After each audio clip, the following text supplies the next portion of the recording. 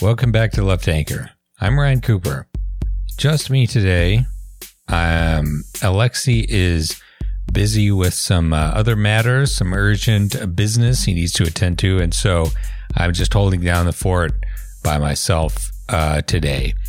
And a little bit of a bits and bobs episode, nothing quite coherent subject-wise, but I wanted to start out by, wishing a hearty send-off, rest in peace to Beverly Cleary, a children's book author who died today, March 26, 2021. She was 104 years old. And, this is someone I hadn't thought about in a long time, but, if you're about my age, I'm 35, I suspect that you probably grew up reading a lot of her books over the years, and many books that I hadn't even thought about in a long time. The Henry Huggins series, Beezus, Ramona Quimby, and the Mouse and the Motorcycle. That's something a book I loved when I was a kid, and I hadn't even thought about it, and I didn't even remember that she was the one who wrote it. But it was a great, I probably read that book 50 times when I was a kid, and really enjoyed it. So, if listeners have young children, there's a little bit of 1950s kind of Americana in there, but I think they're really excellent books for children, especially the Mouse one. That was maybe my favorite. It's the most kind of surreal and kind of like magical realism type of thing about a sentient mouse who can talk to people and ride a motorcycle. That and the sequels, Runaway Ralph and Ralph S. Mouse. Great books for kids. And so I heartily recommend those for parents and kids if you may be listening. And, pour one out for Beverly Cleary. A long life, certainly full of years, as they said, as they say in the Bible about, the ancient, Israelites. I also wanted to, as long as we're noting people who have died, today, Larry McMurtry, the novelist, the sort of stereotyped as a sort of cowboy Western fellow, he also died. And, there's a guy, he's sort of like classed in, I think, with like Zane Grey and similar type of, romantic old Western type of fellows, but, really quite an excellent writer, and if you've never, picked up Lonesome Dove or The Last Picture Show, really quite good. Wishing his family all the best, and a great excuse to go back and pick up some of those classic works. So on to some more topical stuff. So the first thing I want to talk about is this. The state of the business press and financial journalism in the United States, and how that is impacting politics. And perhaps a good place to start is with a couple of articles that were written on Medium by a couple of economist wonks. We have the first one, Supply and Demand, the chip shortage in macro context, talking about, of course, the semiconductor shortage that is afflicting the globe and has been for months now. If you've been looking to get, a PS5 or, one of the new Xbox, whatever that is, series, whatever, or a new graphics card or one of the cutting edge, AMD chips, they're not available at retail prices. You're paying, double or triple or quadruple that on eBay. these guys are talking about it.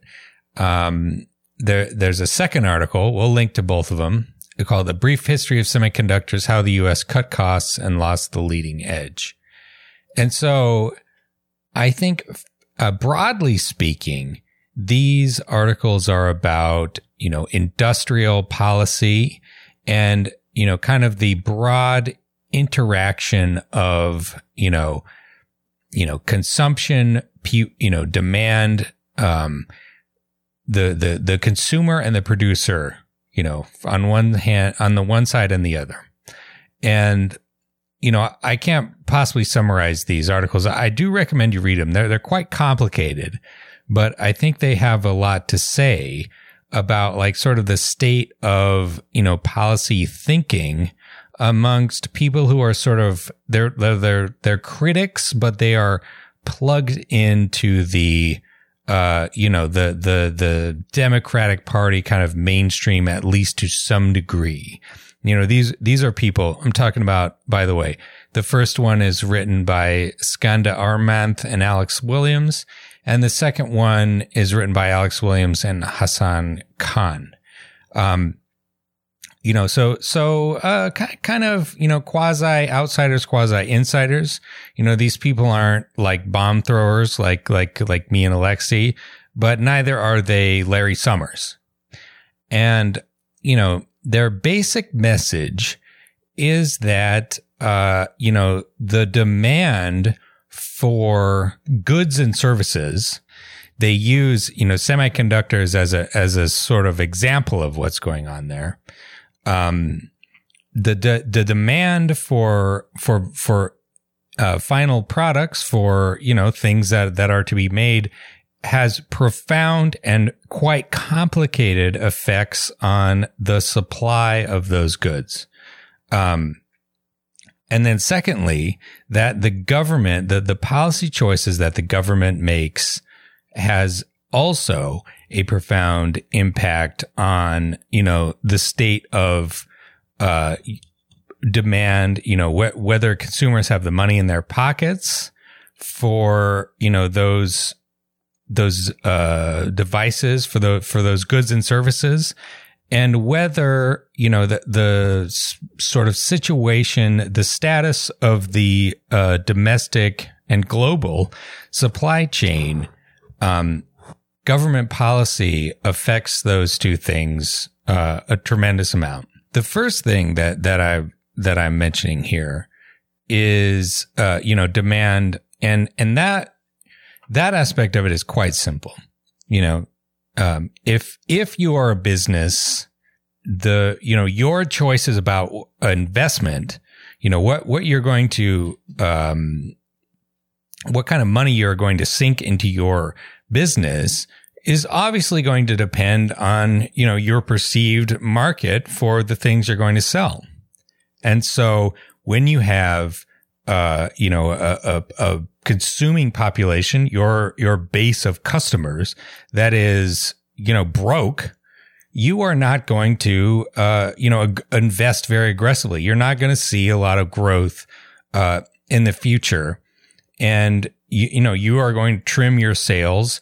You're going to try to hold back and, not, be too aggressive about, sinking lots of money into things that might not pay off. This is, when you say it this way, it sounds incredibly obvious. I mean, it's practically a tautology, but, this, really flies in the face of, decades of macroeconomic thinking, which holds, sort of the demand side and the supply side as, separate and don't really affect each other. And that, that holds most obviously in the case of sort of neoclassical, neoliberal economic models, which says that sort of like supply, holds, this is something that proceeds by itself. It has nothing to do with the government. And, it's just a question really in the terms of policy of getting out of the way. That really, when you start talking about labor regulations or or quality standards, any sort of workplace safety stuff, that's going to slow things down. But it also holds in a sort of like popularized Keynesianism in a way that I've advocated myself over the years, kind of inadvertently, just through omission rather than commission, I would say. But, you're talking about a recession and, you want to restore full employment and you say, okay, the government can spend and restore full capacity. And, that kind of implies, like a fixed supply side of the economy that, like we shove in a big old dollop of government stimulus. We hand out the $1,400 checks or whatever the checks may be. We have a bunch of investment things. We put people to work fixing roads and bridges and so on. And that will, that'll take care of our, momentary problem. We'll get things back up to full throttle. And the point, like, that is correct. That is a true statement. Like, insofar as you're saying more government spending means, more demand, restoring, like the capacity of like your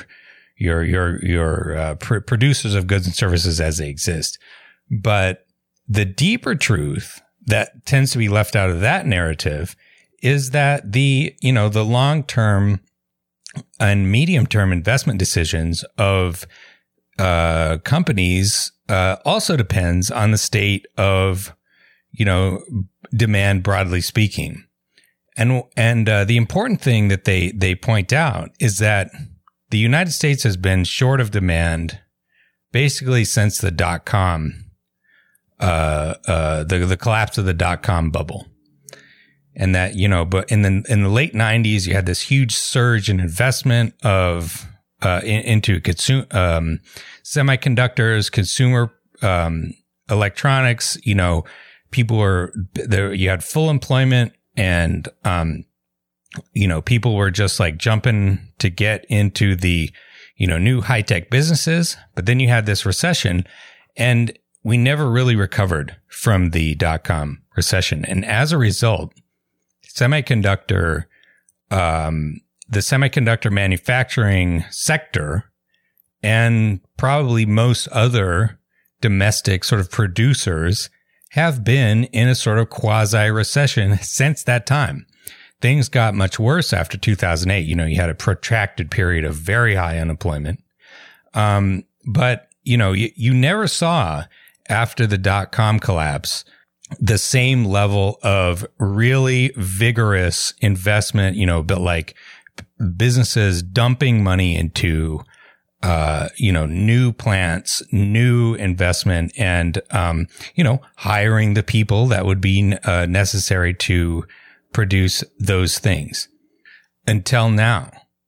Now what's happening is you have unprecedented fiscal support, going back to the New Deal. Probably not since World War II have we seen this level of deficit spending that is being directed to the consumer. Because we've had big deficits before, but it was tax cuts for the rich. It was military spending, nothing like the $1,400 checks, nothing like the super unemployment, the $600, now the $300 supplement to unemployment benefits.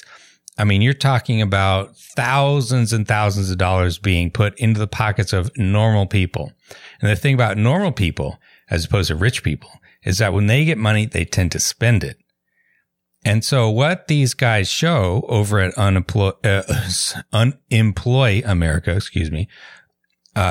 is that the status of the pocketbooks of the average citizenry has a profound impact on the state of investment and, what businesses are, the decisions they are making, about, the medium term and the long term.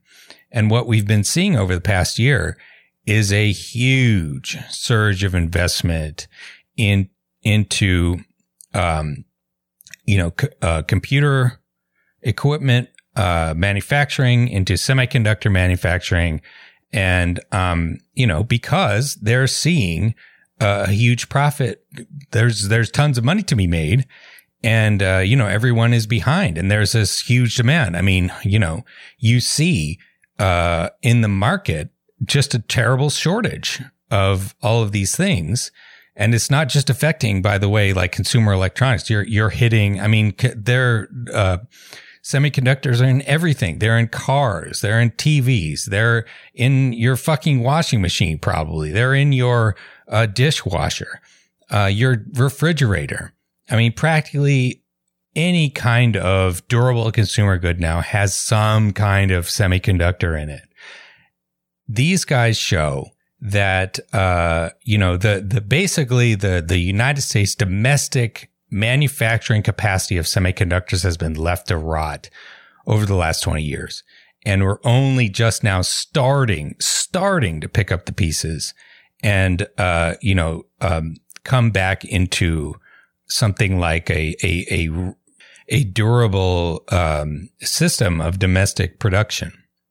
And this is interesting for a number of reasons, because, first of all, it sort of puts a lie to, like free trade, neoliberal economic, thinking about, the best way to sort of set up a global system of production.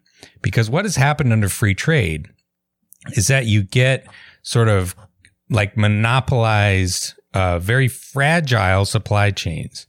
If there's real stiff competition and very little, sort of profit in the system, and things will go to the cheapest place where they can be manufactured. And that's been for the last 20 years, though less so somewhat recently, it's China. It's China and Taiwan and, a few other countries. And the domestic United States semiconductor manufacturing is somewhat negligible compared to that these days. And that has, it's great for profits for those companies that manage to sort of consolidate the market in the short term. But it is long-term bad for the overall innovation and, resilience and, ultimately productive capacity of the whole system. Because you have no slack in the system. And the slack, sort of summarizing a lot of points that they're making in here. And again, I do recommend reading these articles. They're somewhat complicated, but any layperson can understand them.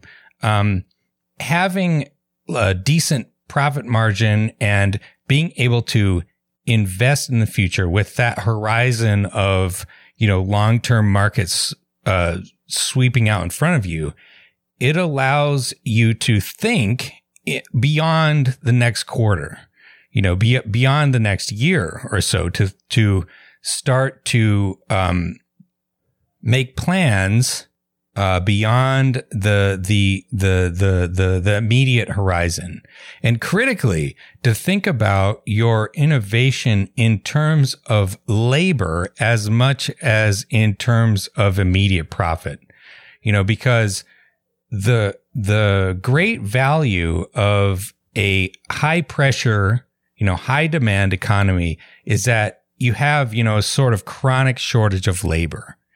And, that puts pressure on companies to, think about innovation in ways that, might not pay off in the immediate term, because the easiest way to innovate in terms of costs, to juice your profits is to just cut labor costs, move the factory to another company, cut pay, take money out of the pockets of workers and put it in the pockets of executives and shareholders. But the really, long-term, way to increase, productivity and therefore profits, is to actually figure out new ways to save. on labor to have more production for less effort. And, cheaping out on labor only saves you money once. You can only go to another country one time. Maybe you could find a new country, but like it's a one-time process. Whereas innovating a new, like, sort of scientific procedure and a new supply chain around that procedure that can create a workable, new sort of system of making computer chips or anything, steel, ships, whatever. That's something that could be done over and over and over again, repeatedly, adding more advanced technology, more advanced techniques, more advanced, methods of labor cooperation and so on, division of tasks. The potential is theoretically at least limitless. You could end up with no workers needed at all. But that's something that it tends to be like difficult and not pay off. And it requires something that, a market situation in which that is a realistic possibility. And in fact, maybe a mandatory possibility. And there are a lot of companies, the classic, company of, the semiconductor and electronics manufacturer of the last, like, say, 15 years or so is Foxconn. And Foxconn is not really very innovative. They are a low wage employer. They take advantage of the cheap labor costs in China. They're less cheap now. They're moving their factories elsewhere. They have very low margins. They're very labor intensive. They're very abusive to their employees. This is the classic suicide nets and shit that we've seen over the years. But that's what the system, a low pressure economy tends to produce. You have people skimping on their probably most expensive input, namely workers, because there is not enough demand to justify the capital investments that would pay off if there were more money in the pockets of the average citizen. And so, the economy is a big circle. My spending is your income, and your income is my spending. And, this is something that neoliberals have tried desperately to forget over the last, 40 years or so. But it's coming through, and it's becoming kind of, maybe, people are pushing back on it, but the conventional wisdom of, the Biden administration and the financial press. And I think this is interesting for two reasons. First is how, we've talked about Gramsci a lot in this podcast. Political argumentation and evidence, it does have its place. That, like, a lot of people have been convinced in the context of, traditional economic theories not working out very well. They've been convinced that, a new way is necessary. And heterodox critics who've been making these arguments for a long time, suddenly they're finding a receptive audience. I think it tends to demonstrate the value of media, messaging, argumentation, and, just broadly speaking, any kind of public communications. It can have an effect. Here's a couple of articles in Bloomberg, literally owned by one of the richest people in the world. One on how bond traders have, derivative bond traders have badly estimated the path of future interest rates over the last 20 years. They, saying that, like, basically the efficient markets hypothesis, the idea that like markets have like perfect information, and that whatever markets predict is going to happen will happen. Not true. It's total bullshit. And this is what Bloomberg is telling you. Here's another one about how the Congressional Budget Office has also totally gotten wrong, mainly overestimated the cost of the trajectory of future interest rates. And that directly pushes against austerity politics, because the biggest driver of, the fears over the budget deficit is that interest rate costs will spiral out of control, and that you'll end up spending, half the government budget on interest payments on the debt. And, you'll have some sort of crisis. But in fact, if, the Congressional Budget Office and, the traders made the same mistake, almost always overestimating the future trajectory, the deficit is not nearly as big of a problem. And in fact, you can spend much more than they think. And it's been very interesting to watch, Bloomberg, the Wall Street Journal. We had that episode about, austerity politics in the Wall Street Journal and New York Times. These things coming to pass, and the conventional wisdom sort of changing in real time. But perhaps a more interesting, sort of theoretical aspect of this is that, this is something that I don't think would be inherent to capitalism. You're talking about, spending markets, businesses, and so on. But the same thing would hold true of a totally centrally planned economy that, where like all of the companies are owned by the state, even if there was no markets, if everyone sort of got their ration coupon or whatever, like any kind of economic system you could imagine would be subject to this same kind of dynamic. The economy is about producing goods and services, your food, housing, medical care, consumer goods. And then on the other hand, the people that are consuming those goods, who are taking them in, whether they're buying them through a market or getting them allocated by the government, or, through some sort of cooperative, anarcho-syndicalist commune, the same dynamics are going to hold. I think it tells us something interesting that really is not very much anticipated that much in Marx or a lot of the other sort of early socialist theorists, which is that the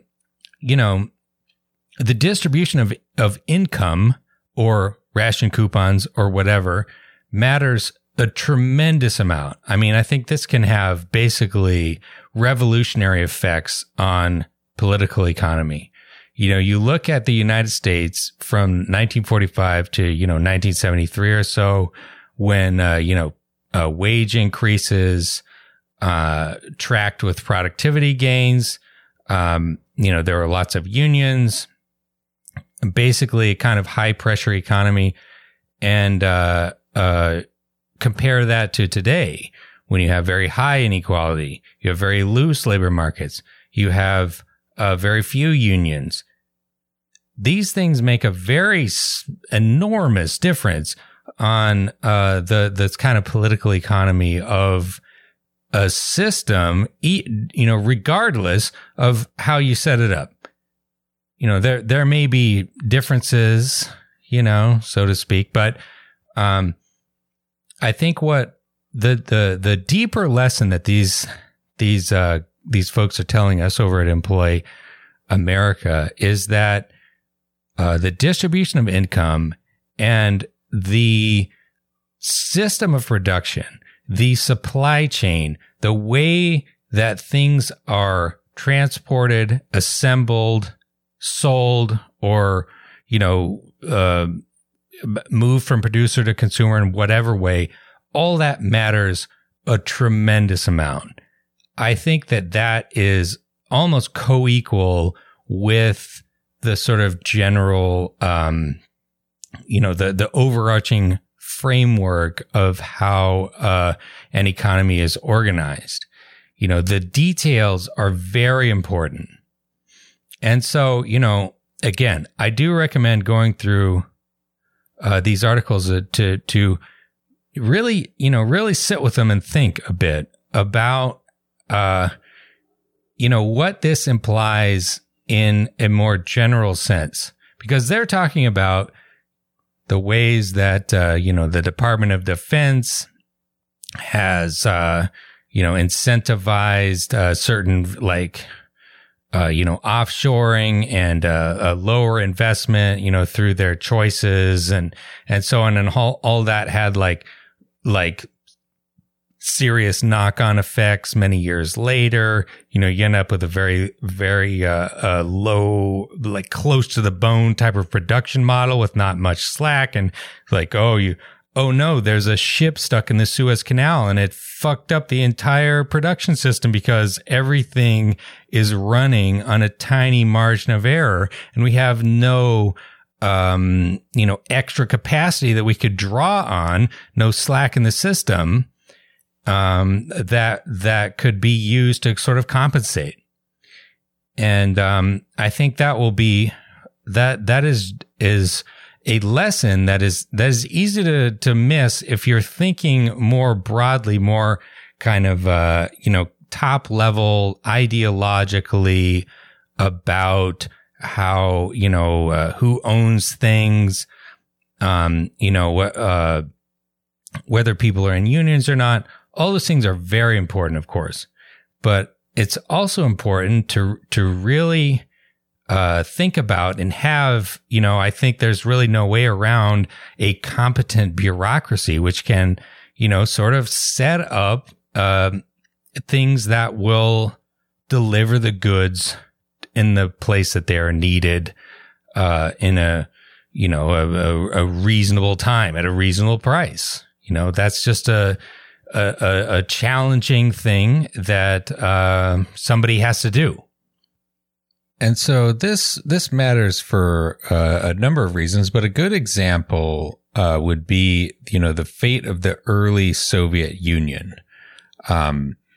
If you read Stephen Kotkin's biography of Stalin, there's a good section on, the causes of the famine in the 1930s.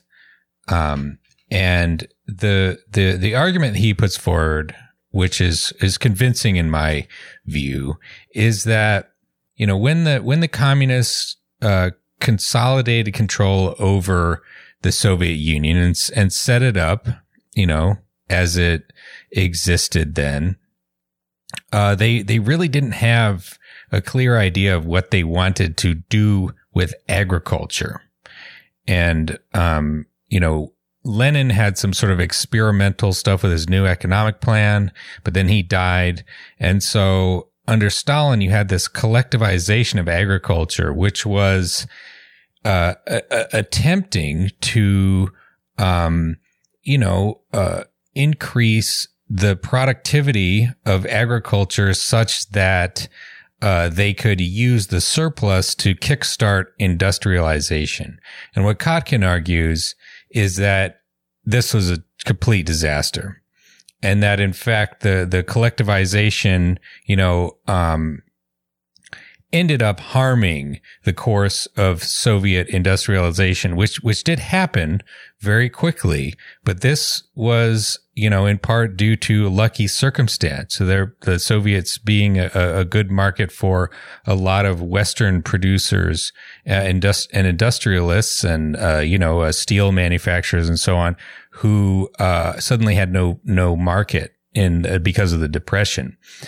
And the collectivization experiment just ended up reducing the amount of food that was produced, and the huge requisitions from the government just ended up starving millions of people, especially in Ukraine.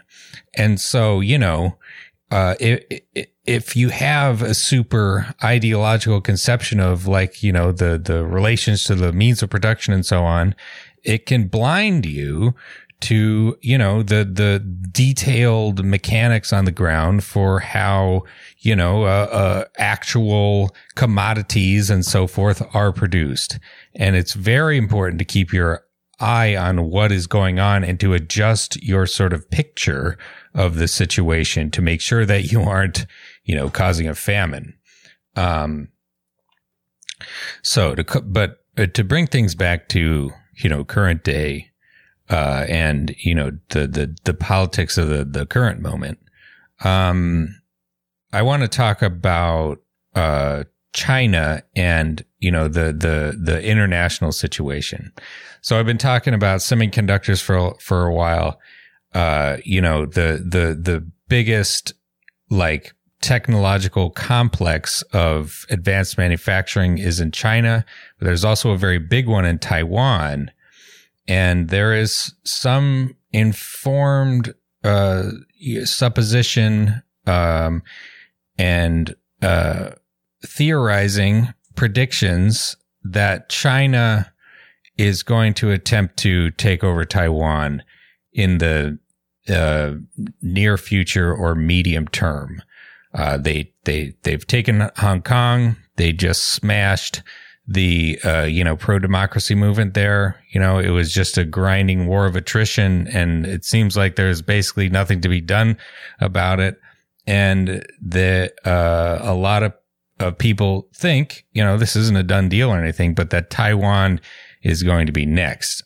And Taiwan has one of the biggest, if not the biggest, singles semiconductor manufacturing company in the world, which is heavily interlinked with the Chinese system. So what is to be done about that? Democrats have been making moves towards pushing basically foreign policy arguments about the danger of China,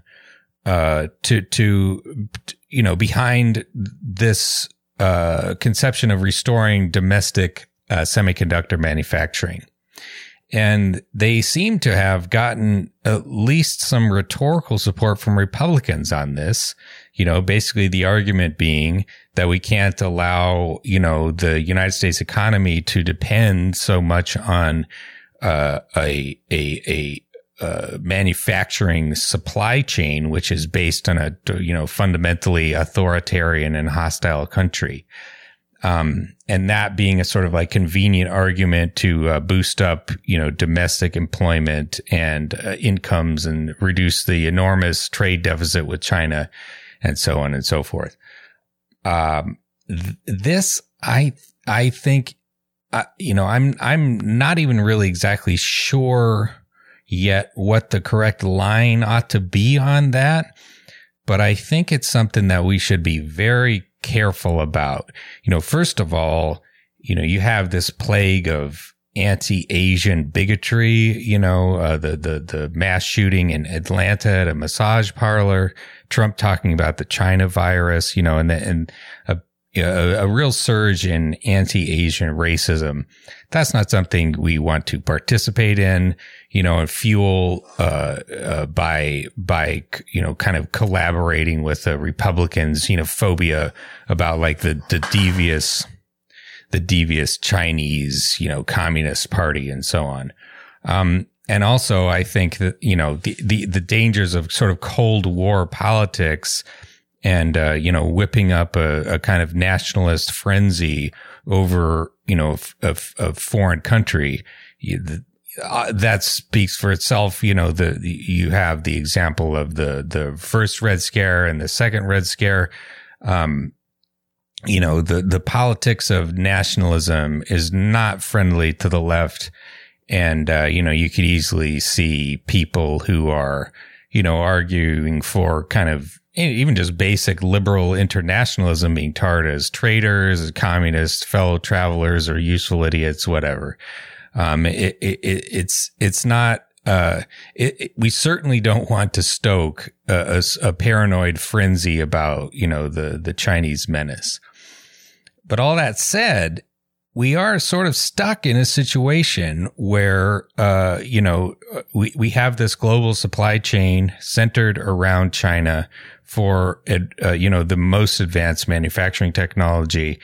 And it really is largely under the thumb of a very, ruthless authoritarian party. What the Chinese government is doing to the Uyghurs in Xinjiang province is really terrible. There are a lot of weirdos that are involved in sort of pushing this line. But as far as I can tell, there's just been absolutely dispositive reporting on it. It's basically a cultural genocide or quasi, whatever you want to call it. It's not great. A real crime against humanity. And also, just the sheer fact of having there only be one, big semiconductor system in the world is not great for the resilience. As I was talking about previously, it's nice to have extra capacity in the system so that, for example, if a big ship blocks the Suez Canal, and, shipments can't get through it, it's not just bottling up world trade, along that particular axis for, as long as the ship is there. And, the value of domestic production to the, to the working class of this country, speaks for itself, and to how that production will lend, some political coherence to the political system in this country. I think it's pretty much proved in my mind that Trump got a lot of his political mileage over, the trade deals that have cored out the manufacturing capacity, and just, created concentrated economic devastation in, very politically relevant states like Ohio, like Michigan, like Wisconsin, like Pennsylvania. And, it will be a vital priority to restore some of the balance of, the global economic system, to just sort of keep foreclose the danger of right-wing, quasi-fascists, whatever you want to call them, extremist movements on the right from harnessing that political advantage created by economic dysfunction. And I really don't see any way around, in terms of it being necessary to do some kind of rebalancing of the trade system such that, more of the, production that is, that is created for the American market takes place, within the, American, country. And so I think that there's basically no alternative than holding to a sort of a skeptical internationalist view. I don't think that it is wise to trust the Chinese government that it would have the best interests of anything other than itself, and especially the party elite, the Chinese Communist Party. I think this is a very ruthless, authoritarian, government. But, at the same time that, we're living in a bipolar world now, basically two co-equal powers. China, unlike the Soviet Union, by the way, really is a match for the United States pretty much already, in my view, despite the huge imbalance in military spending, like most of our military is spent on shit that's completely pointless in any sort of actual conflict. Aircraft carriers, what are they good for aside from pushing around, poor countries? So we're going to have to be able to engage diplomatically with that with the Chinese government, and one would hope in a sort of détente fashion, a way that we can try to nudge China away from its worst abuses. I mean, in a sort of like theoretical great utopian future in which the United States didn't have a 20-year, period of just absolutely, bungling, neo-colonialism and stuff. And I mean, going back even before 9/11. But, in sort of great power, realpolitik terms, just kind of dealing with China as the situation develops, and not getting sucked into a cold war and high stakes, nuclear armed confrontations, but also not, just bending over backwards to not, piss them off or cause, just sort of abandon Taiwan, for instance, to the tender mercies of Xi Jinping. And, I have no trust in Joe Biden to be able to, thread that needle. His domestic policy has been pretty good so far, but his foreign policy has been deeply disappointing. But for those of us on the left, I think that, threading a needle between, just a sort of like anti-American, sort of critique, and the sort of neo-Cold War imperialism, that's where I am at least going to try to land.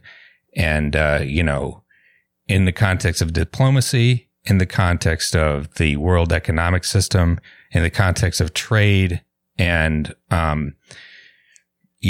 muddle through, I guess. And, so we'll be paying close attention to how things develop, over time. But, that's at the moment where I see it. So, apologies for a bit of a shorter episode. I am currently dealing with, book edits. That book will be coming out in September. It's called, How Are You Going to Pay for That?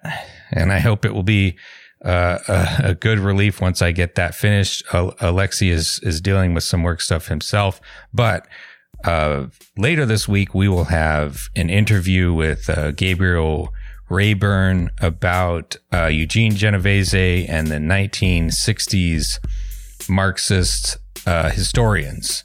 And so keep your eyes peeled for that, and I will see you all in the next episode. Thanks for listening.